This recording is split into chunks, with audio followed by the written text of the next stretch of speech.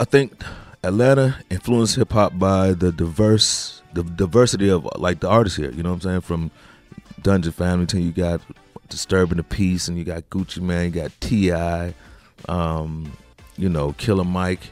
It's just keeping it fresh and new, and it's always just been evolving. Hip hop made.